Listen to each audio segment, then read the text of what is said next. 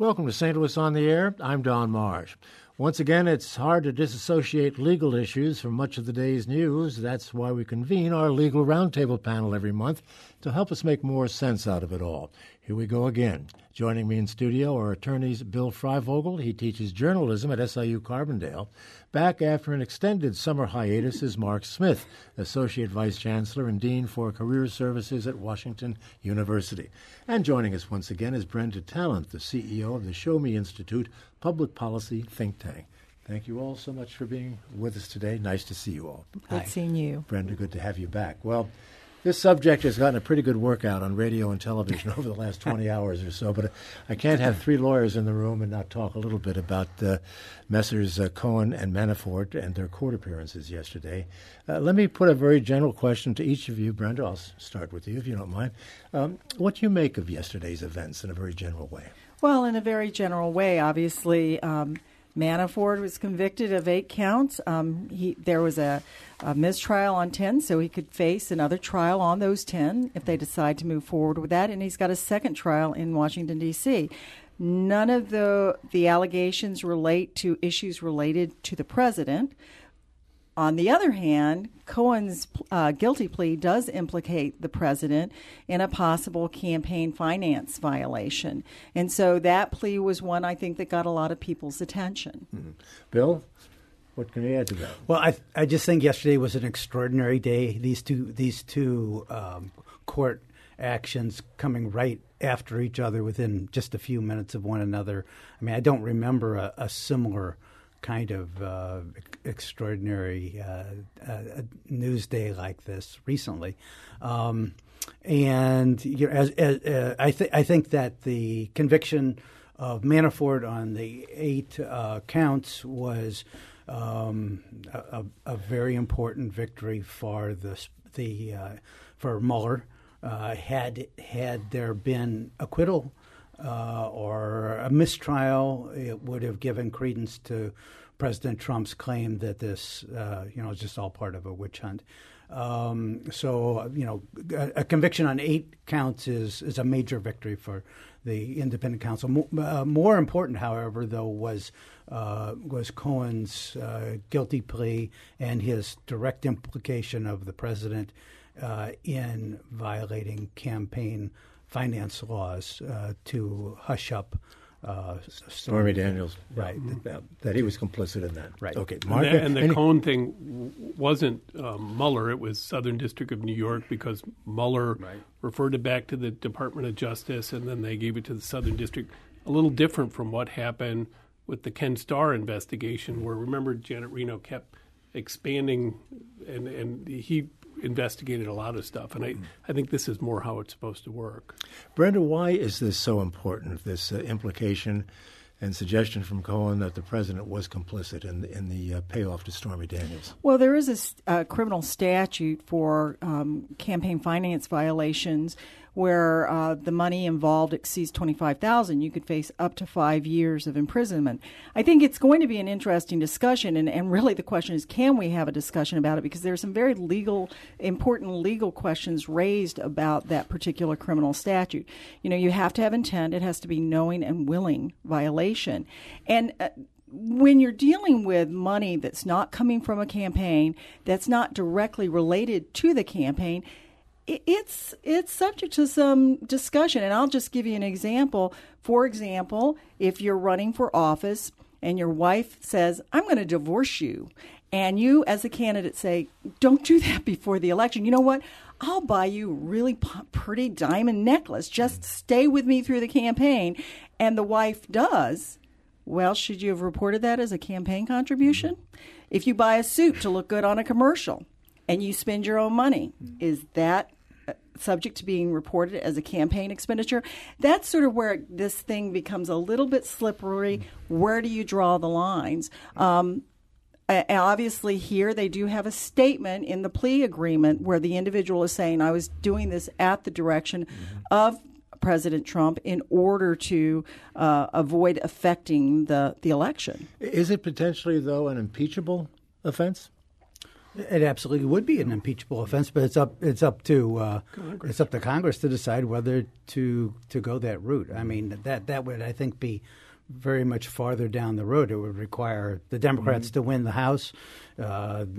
Presumably, there would then be impeachment hearings, or possibly there could be impeachment hearings. It would all depend probably upon Mueller's report to Congress, which one expects to be forthcoming. I mean, but this yesterday put Trump in the same position, a very similar position. I mean, the thing that just kept echoing in my head was unindicted co-conspirator. Yeah. You know, that term we all associate with Richard Nixon when the Watergate grand jury named him as an unindicted co-conspirator in the cover-up of Watergate. Here, Trump is basically being put in the position accused by Cohen of having been involved in a conspiracy to violate campaign finance laws. Yeah, we get a little ahead of ourselves when we're talking impeachment, given what Brenda just said. But nonetheless, I think people do two wonder issues. about that. One issue is everyone has said that Mueller and the Department of Justice have said they're not going to indict a sitting president. I don't know if that's true, but that's what everyone's reporting.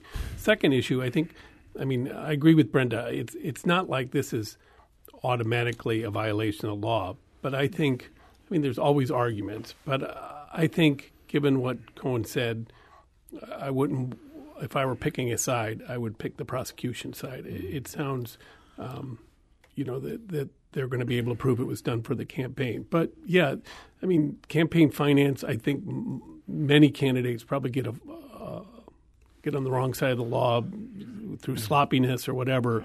I don't think this was that.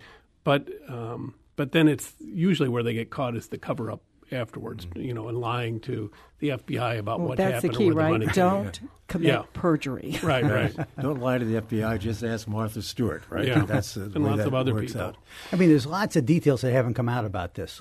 Like what were the conversations between Cohen and Trump? I mean, I think there was a recording of one of them released, but it was a little bit hard to follow. But I mean, there would need to be a lot more detail about.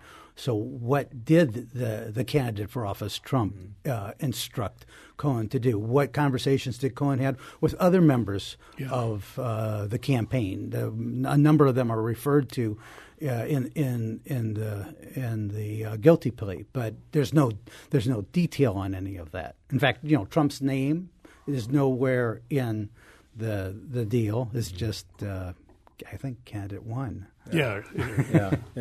I think the next thing people are going to be looking at is whether Cohen and Manafort march over to Mueller's office and begin to talk. As a matter of fact, Lanny Davis, the attorney for Cohen, has indicated he's more than willing to have that conversation. That's a big deal. Right. Yes, and Lanny Davis is, of course, remember Lanny Davis is a Democrat, but remember Lanny Davis is suggesting that Cohen has information that would implicate the president in the Russian hacking of the Democratic National Committee records and has other information on the president. They've also suggested that Cohen would be willing to go testify to Congress about what he knows. And of course, earlier there was a suggestion by Cohen that President Trump knew about the Trump Tower meeting with the Russian lawyer at the time that it happened. What does Manafort have to give the prosecutor? Who knows what he has to give? But he's facing another prosecution in District of Columbia, right? Correct. And he, it sounds like what he was convicted of, he would be doing at least 10 years, and under the federal guidelines, he's going to do 85% of that. So I think he's 69 or something. So a big chunk of the rest of his life could be in jail, and so it seems like he either deals or. The other interesting thing is would Trump pardon him, which he certainly has the power to do. Now, whether there's been some people opining, well, you might have the power, but if you do it for the wrong reason, you could still get charged with obstruction. And then if he does get pardoned, does he have a right now to, depending on what the pardon is for, can he still say, I refuse to testify because it'll incriminate myself if you have a pardon on that and it doesn't pardon you from state issue. So it's a very complicated.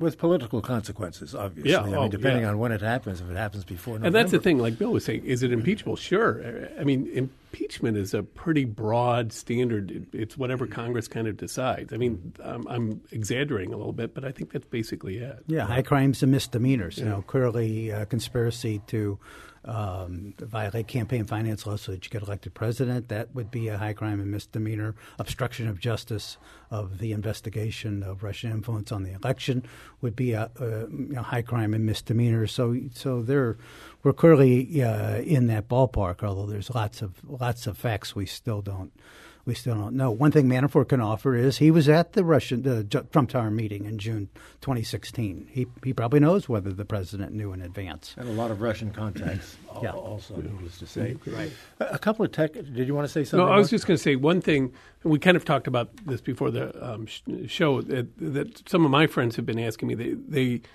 They keep saying, well, if Cohen was Trump's lawyer, how can he testify against? I thought you guys had to keep your mouth shut under the attorney-client privilege. And your answer is? Well, I think it's once again, it's like most things, it's complicated.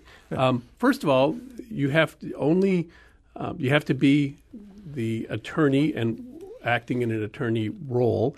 There's some question. Apparently Trump said he never told him to pay. So if Cohen did this on his own, he's not acting as an attorney there. And then even if you are my attorney, someone is my attorney, and I mean, not every conversation with your attorney is protected. If we're talking about the chances of the Cardinals in the playoff, that's not part of our legal representation.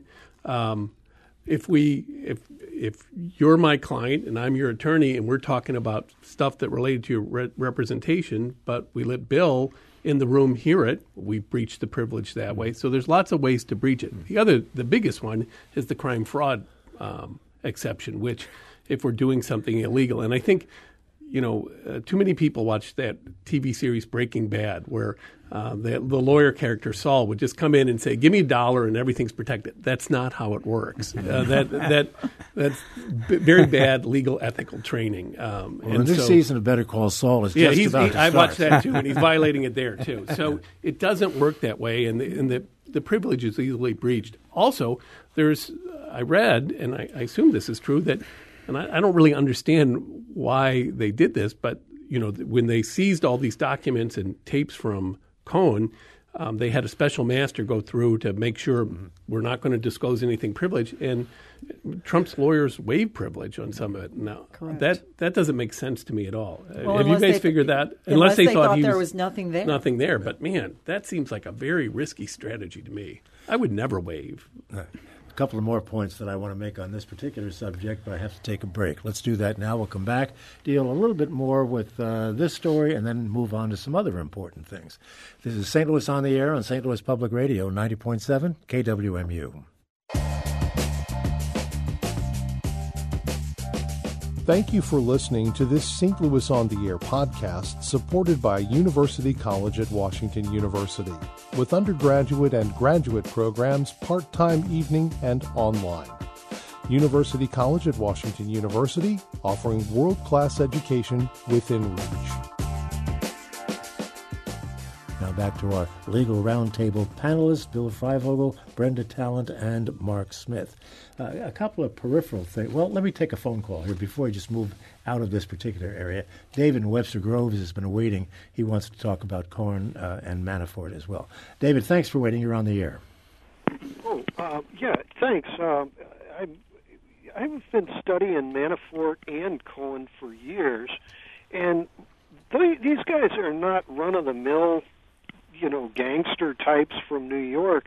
Paul Manafort has been running PR for dictators for 40 years. And it's kind of ironic that Trump is pretending to be opposed to the deep state when many of the dictatorships that he ran were CIA fronts. So I'm wondering, the media isn't really covering Manafort's long time. I think he started with Ferdinand Marcos, Jonas Savimbi, Paul Taylor, forgetting some of there were 6 different dictatorships he ran, plus 7 attempted coups. Right. David, do you have a question that you want to put to this? Well, when you look at the idea that these guys had a business license to run dictatorships, and then they start to run the management of the President of the United States, this is a little more chilling. And so I think that your guests are kind of playing this down. This guy is really dirty and dirty for decades. Okay, thank you for the call. Well, I don't think we're trying to play anything down, and you seem to know a lot more about Manafort's background than I do. I mean, I guess my knowledge of him, and I think it relates to this case, is the support he gave to the Ukrainian dictator who was a puppet of Putin's, and that certainly seems to be relevant to this whole matter. I mean, I do think that it's pretty clear from what Manafort has been convicted on and what he's been charged on that he was involved in some dirty foreign dealings in the late 2000s and early 2010s. Yeah, and what we're talking about basically are the charges and the outcome in his trial. And actually, one interesting thing, the judge in that case, is his name Ellis? Yes. Who's apparently kind of a pretty demanding, kind of crusty old, we're going to do things, wants you to know he's the smartest man in the room thing. But he was yelling at the prosecution when they would talk about Manafort's spending. He's like, look, that's not what he's here for, and we're not talking about that. So that's another issue. The judge in the case, a lot of people said he seemed to favor the defense during the entire proceedings. I think he's just, there are federal judges who are just tough, and they want things done their a certain way. Yeah, and it sounds like he said some things to the defense, too. I mean, the defense is not putting on a case. I guess they did an opening statement. He chastised them for, I forgot what it was, but I'll think of it. But the prosecution is putting on the case, so there's more opportunity for him to get on their case. Yeah, a lot of federal judges think they're emperor in their domain, but I do think he was a lot tougher on the prosecution. And there were a number of pieces written by other judges saying that. Yeah. I'm going to take one more call on this subject, then we'll move along. Fred in Glendale wants to talk about your concern about attorney-client privilege, so let's bring him in. Go ahead, Fred. Hi, Don. I was wondering if this sanctity of the lawyer-client relationship, is that codified in law or is it established anecdotally by tradition? Well, there are ethical rules that lawyers are bound by that are in writing. They're different from state to state. And then, there's rules of evidence that would typically exclude this kind of testimony. And there are state statutes that also recognize that privilege. Right. And in fact can extend it to other relationships besides just attorney-client. Right, that's a very good point. It's not just attorneys. A question here from an emailer. Why did Cohen never say Trump's name? Could this help Trump in the future? I don't think it'll help Trump. There's no question who he's referring to. But I think that what Cohen's answers were consistent with the way the entire plea deal was announced, that Trump's name was not in. At least I read through it. I didn't see where Trump's name was ever listed or the Trump Corporation. It just referred to, Candidate 1 and Corporation 1. So I think it was just consistent with the way the whole plea was carried out. Yeah. Okay, let's see. I had one other question, one other point I wanted to make here very quickly. Michael Avenatti, who is the attorney for Stormy Daniels, now thinks that he has the grounds he needs to depose President Trump on the basis of what Mr. Cohen said in court yesterday. Does anybody have any feeling as to whether or not that's the case or not? Well, I think he's got a lot stronger case. I mean, the judge had put off the decision on that until after the Cohen criminal matter was completed. I mean, I guess you can argue that now this completes the main criminal matter against Cohen, and although I guess other criminal matters could still come up. So I think Avenatti probably does have a pretty good argument that he should be able to depose Trump in sort of the same way in which President Clinton was deposed. Okay, enough of this. I'm sure we'll hear plenty more in the hours and days to come. Let's move on to one of the big stories that affects our discussion, our topics on this program. In the recent election, Wesley Bell defeated Bob McCullough in the county prosecutor's race. It seems only a formality now that he will be the next prosecutor, barring something that we don't anticipate in the November election because he's unopposed. I'll start with you, Bill. What do you make of this? This is quite a change in the prosecutor's office. Yeah, a huge change. I mean, I was just stunned by the result, winning big. I think we talked about this a month ago, and I think I made the mistake of saying I didn't see him winning. My friends, a lot of my friends, and I talked about it beforehand. Do you see any way in which he could do this? None of my friends saw any way for it to happen. I think it's a real.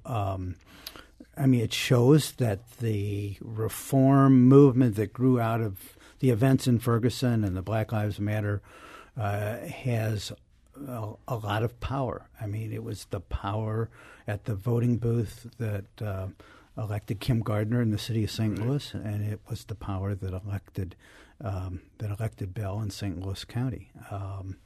It's also the influence of some outside money. I mean, Gardner got a bunch from Soros. I think that had an impact. And didn't Bell get like $90,000 or something from, I think, the National ACLU? Is that right? Or am I think indirectly through the ACLU. But that doesn't account for either of those, the size. No, of either of those but you got to have some money. It makes it a lot easier if you get McCullough had been prosecuting attorney for 28 years. He was such a political force that no one even had the guts to run against him. Yeah, I was completely surprised by it too. Yeah. Brenda, do you have any sense of how the office might change as a result of this? Well, obviously, Mr. Bell has put out a number of policies that he wants to pursue. And although it is a partisan election, as a citizen, I often question whether that office should look like it's partisan in any way.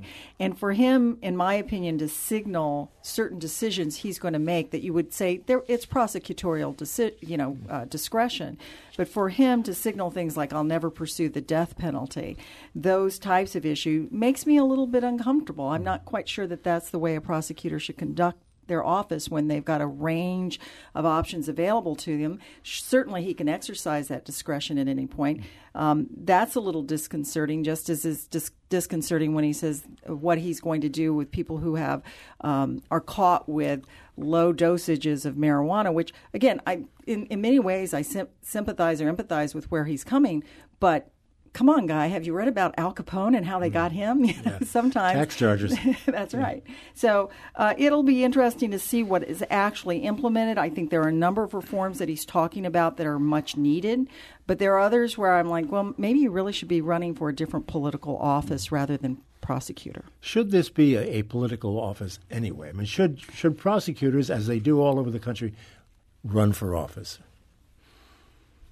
I mean, they have to have, in order to get reelected, they have to prove they're successful, and that means they have to run up the conviction rate. And sometimes they do that in a manner that is suspect. Or that they just need to show they're keeping the community safe. I mean, I don't personally have an issue with the fact that people are running on different party platforms, but I do think when you're in the office, how you conduct that office, it's all about are you keeping the community safe and fulfilling the functions of that office. I mean, I'd rather that the prosecuting attorney job or circuit attorney job weren't an elected official, but I really don't have a better way of making those choices. I mean, would you want to make them like you make judicial appointments? I don't know. I don't really have any kind of reform idea. And here, this is the fact that this was an election gave the people of St. Louis County a chance to say what they thought about Bob McCullough and about, I guess, the way in which he handled the Darren Wilson investigation. That's going to be the really tricky thing, I think, for Bell, is whether or not he follows these pleas by people like Justin Hansford and organizations saying he should reopen the investigation of Darren Wilson, which he could do because there was no jeopardy ever attached. But that would be a really divisive thing to do, I think. If I were advising him, which I'm not, I'd say stay away from that and concentrate on your promises about getting rid of, limiting or getting rid of cash bail. I don't think that was ever attributed to him, that he would reopen the Darren Wilson case. That was wishful thinking, I think, on the part after the election. Well, he said he will respond to that. Really? I mean, his spokesperson said that they will respond to the calls from Justin Hansford and outside groups, and there's a petition drive as well. So I haven't seen where he has yet responded to it. Maybe he has, and I just haven't seen the report of it. But, I mean, you're right in saying that he hasn't committed himself to do that, but I think he has committed himself to take a look. One of my concerns is, you've had McCullough in there for, 28 years or whatever, and so most of the prosecutors that's all they've ever known. They're going to get a new boss, and, kind of like what happened in the city. I mean, there's lots of reasons to leave a prosecutor's office, and but you hope that. I mean, that's a very professionally run, I think, well-respected office and you don't want to have, half the office leaving in the first year or something. I don't think that would be good. Some suggestion that McCullough might run as an independent. I don't think anyone gives much credence to that possibility. I don't think anything. At this stage of the game. Just one other thought about Wesley Bell. Bob McCullough made an issue during the campaign about his lack of experience. Is there really a lack of experience there? Well, he has never prosecuted a felony case. He's been on the other side as a public defender. He was a public defender, I guess, in felony cases. Earlier in his career, I think he was a municipal judge. He also was maybe a municipal prosecutor in non-felony cases, but certainly not a long record of prosecutorial experience. Okay, we have a caller who wants to get on this part of the conversation. Let's bring in Ron. He's calling from Ferguson. Go ahead, Ron. You're on the air. Yes, full disclosure, I supported the new prosecuting attorney, and I support him 100%, but he must remember that his title is prosecutor. He's not a defense attorney, and he's not a community activist. And I will vote up or down on him based on how he deals with hardcore criminals. And if he messes around and lets someone out of jail on bail, and they murder somebody in the meantime, he will be a one-time prosecutor. I want a prosecutor that's fair, so we don't have anything like with Eleanor Reasonover and this Judge Goodman and Buzz Westphal, where they knew that all the people involved was lying.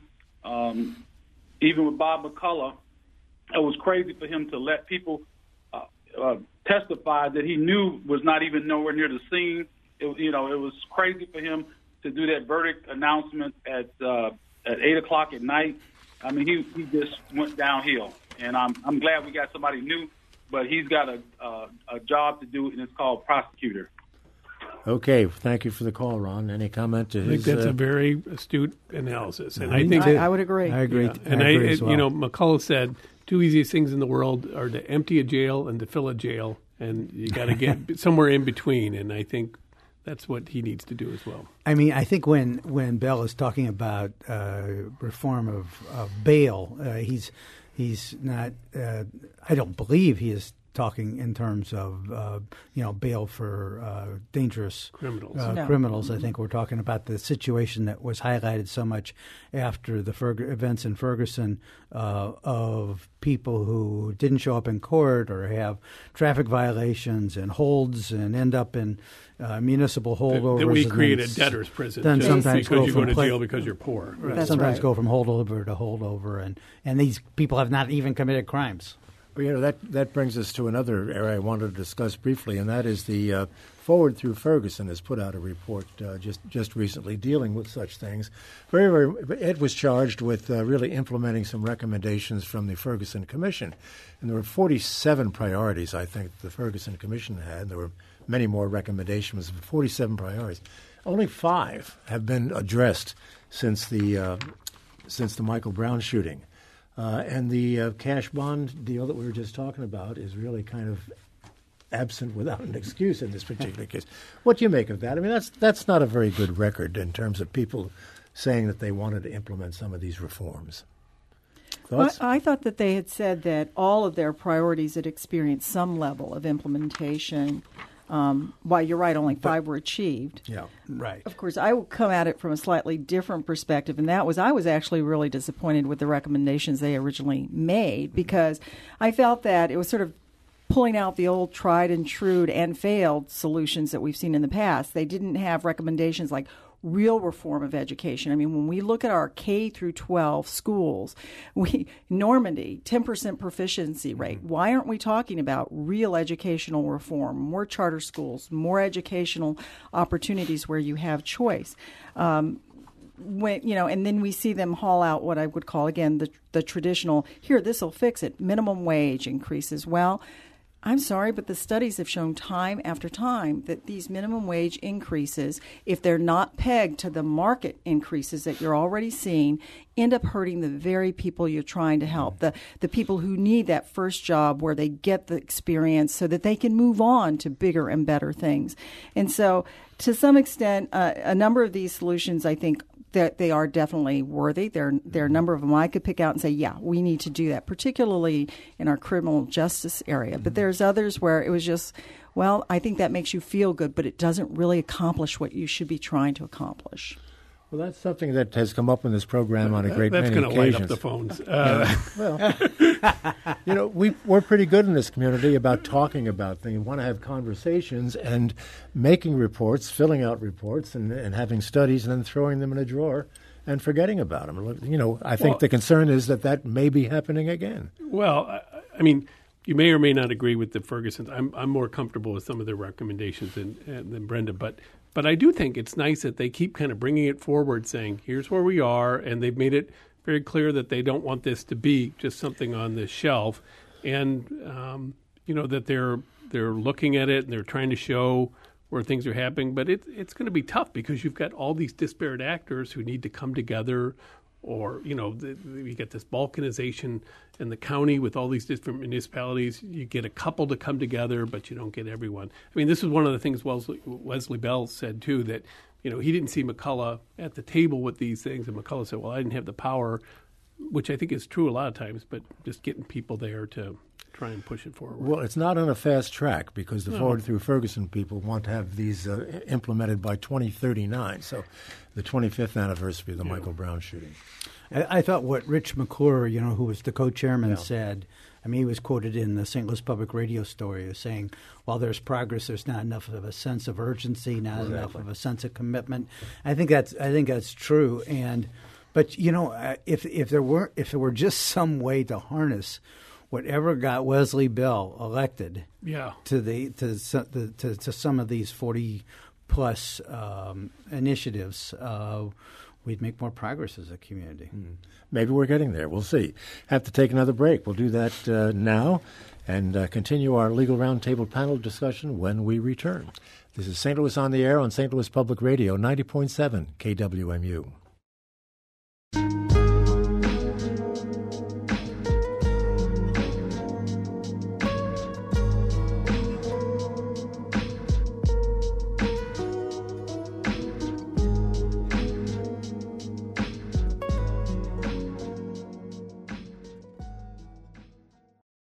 And welcome back to our conversation with Brenda Talent, Mark Smith, and Bill Freivogel, our Legal Roundtable panelists for this month.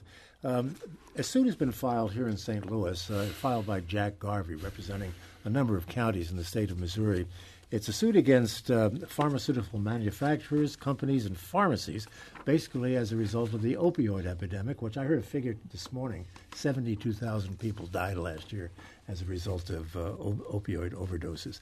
Anyway, these counties are trying to get at the manufacturers to do something about this crisis. And I found it fairly interesting what they're using as their strategy on this, which is to offset the expenses that the counties, and Jefferson County, by the way, has just joined this suit, the county's expenses as a result of the epidemic, more police and that sort of thing.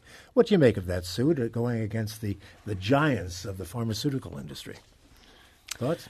Well, it's interesting. I mean, I guess they accuse the pharmaceutical companies of having not been forthcoming about the addictive nature of opioids, and they are accusing the pharmacies, the Walgreens of the world, of not having handled dispensing of them properly. I think it's an interesting lawsuit. I don't know what the chances of success are. It's it's part of a trend. There are these class actions happening around the country, and there have been some settlements already, big money settlements. So I think we'll see more of these. This is going to be like tobacco was. It sounds very much like it. Yeah. It also sounds very cumbersome to me. I mean, I think it also sounds very lucrative. Yeah. Tobacco certainly was hugely lucrative. Yeah. Yeah, and part of the question is how much do individuals need to bear their own responsibility for right, but choices they make? I mean, I think part of the argument is you've got these drug, companies pumping out the OxyContin to a particular pharmacy way beyond, and then it sounds like there's some allegations that there were some like regulations that they should have complied with that they didn't, and so I mean, I hear what you're saying. Monitoring the supply chain and whether they're getting excessive orders from a particular pharmacy. Yeah, right. yeah. I mean, in some ways, it would seem like the individual would have an even stronger case here than. When you go to that question of individual responsibility, you bring up Brenda. I mean, for smokers, they knew forever that tobacco could kill them. Whereas here, they were being in opioids, they were being told by pharmacies and drug companies that and let's not forget doctors, because someone is doctors. prescribing them medications and I think there's a question of whether these were supposed to be prescribed for just short-term pain or for long-term. And my understanding, and obviously I'm not a doctor, but that it was supposed to be more for short-term, like post-surgery, not chronic pain, and they started prescribing for chronic pain, and that's dangerous. Your point about the physicians, though, is very well taken, but that's where it starts. That's where it starts, and apparently the drug companies are working with a lot of physicians to really encourage their use, as they always do. Didn't Claire McCaskill say recently there are a couple of billion opioid pills distributed just in the state of Missouri? I mean, that's incredible. That is incredible. It is. Are we going to get to vote on gerrymandering in the fall? Does anybody have a sense of that? It's on the ballot, right?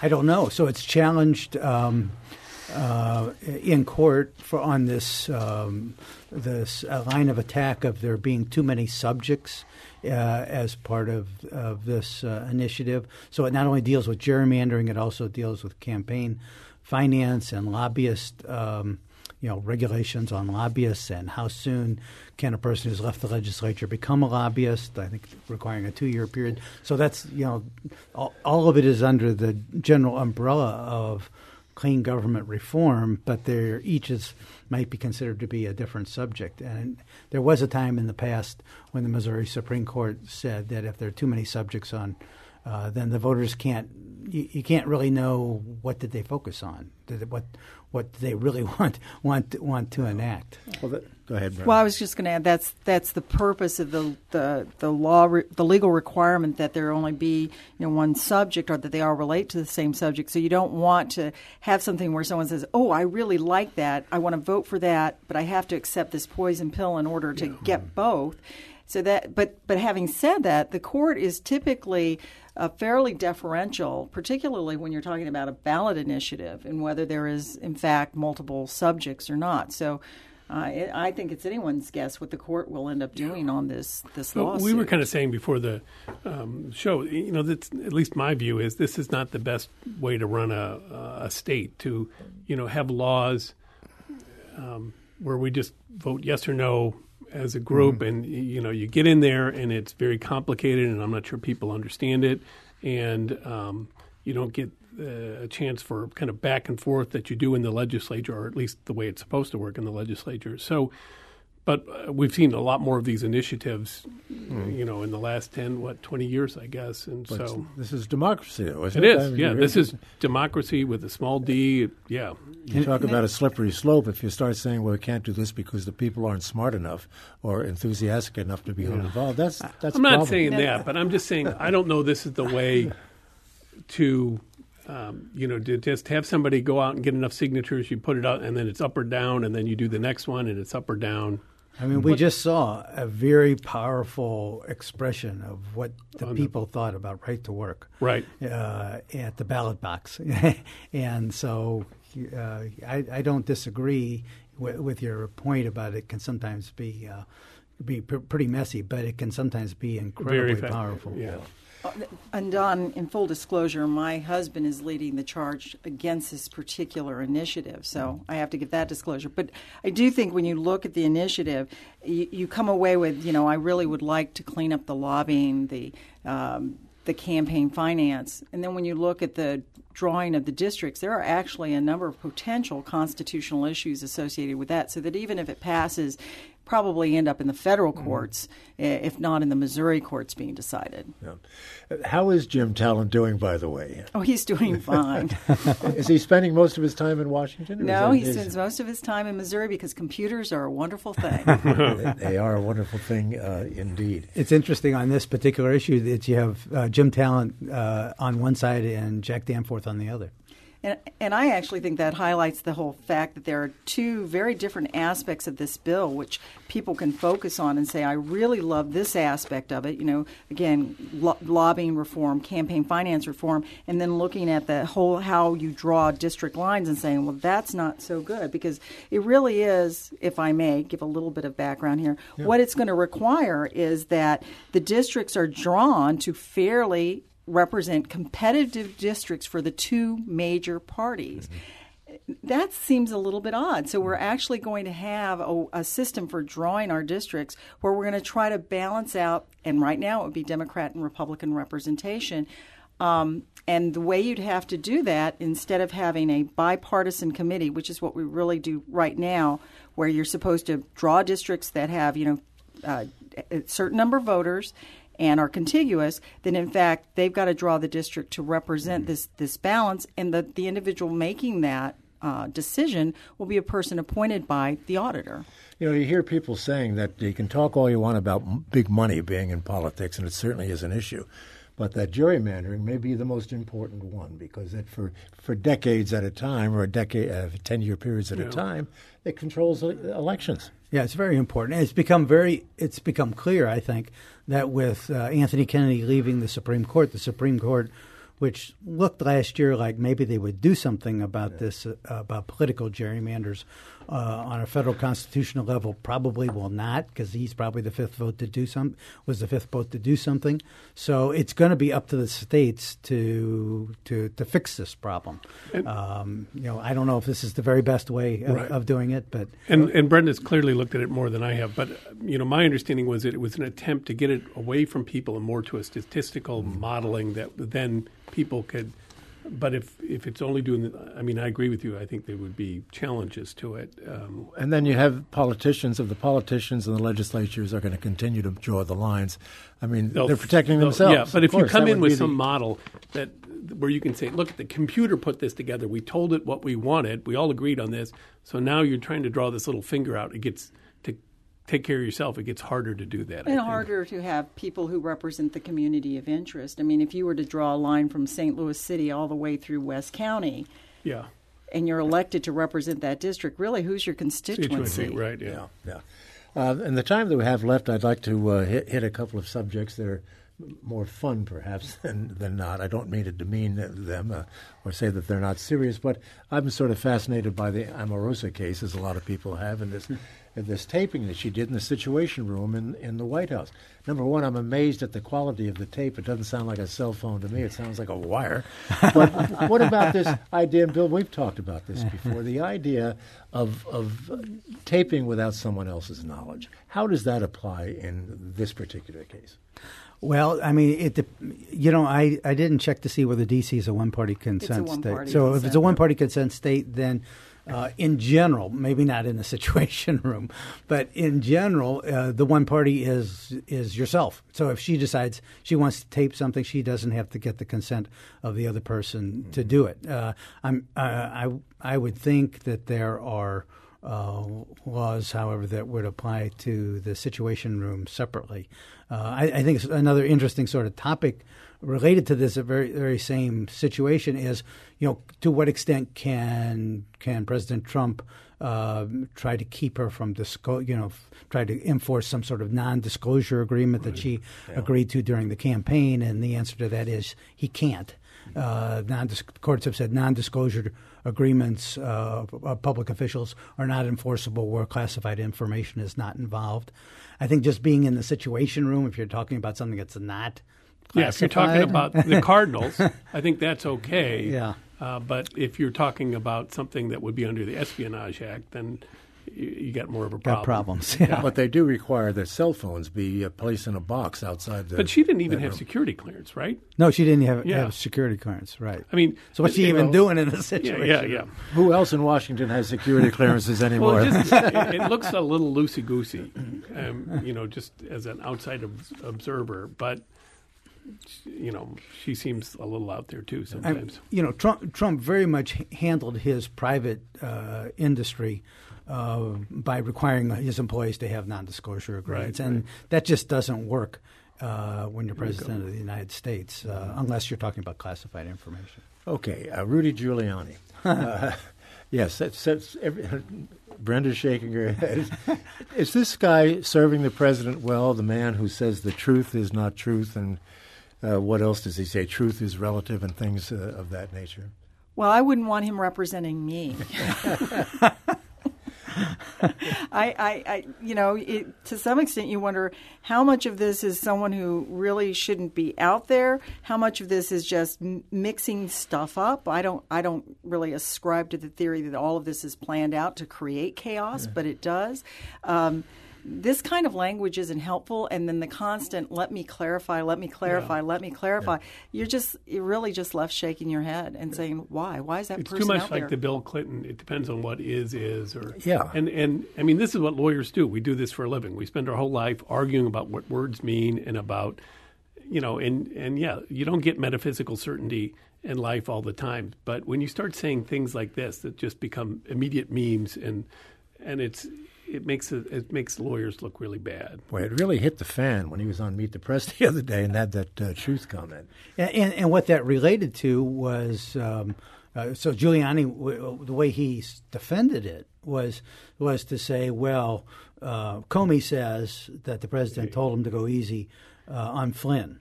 The president says he didn't talk to Comey about that. So these are two different truths. How are we going to? Well, something. They're not the truths, one person, right? a professional law enforcement person, walked out of that meeting and documented it. Also, I'm guessing, and this is just a guess, that in those 30 hours that White House counsel McGahn talked to Mueller, that there was there may well have been some confirmation that the president talked to Comey about that subject. It would have been better for him to say, there are two sides to every story. Right. It's a he said, she said. Because one person could have the truth, the other person could have the truth, or neither of them could have the truth. But, yeah.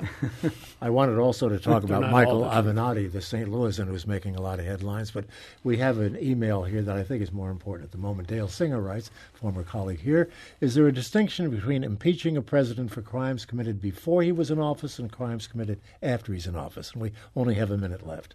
Yeah, Dale, I'm not 100% certain on that, but my recollection, as we think back to the Greitens case, was I remember Mike Wolf, the former dean at St. Louis U and Chief Justice of Missouri Supreme Court, saying that in Missouri, impeachment didn't cover actions that occurred before election, but that the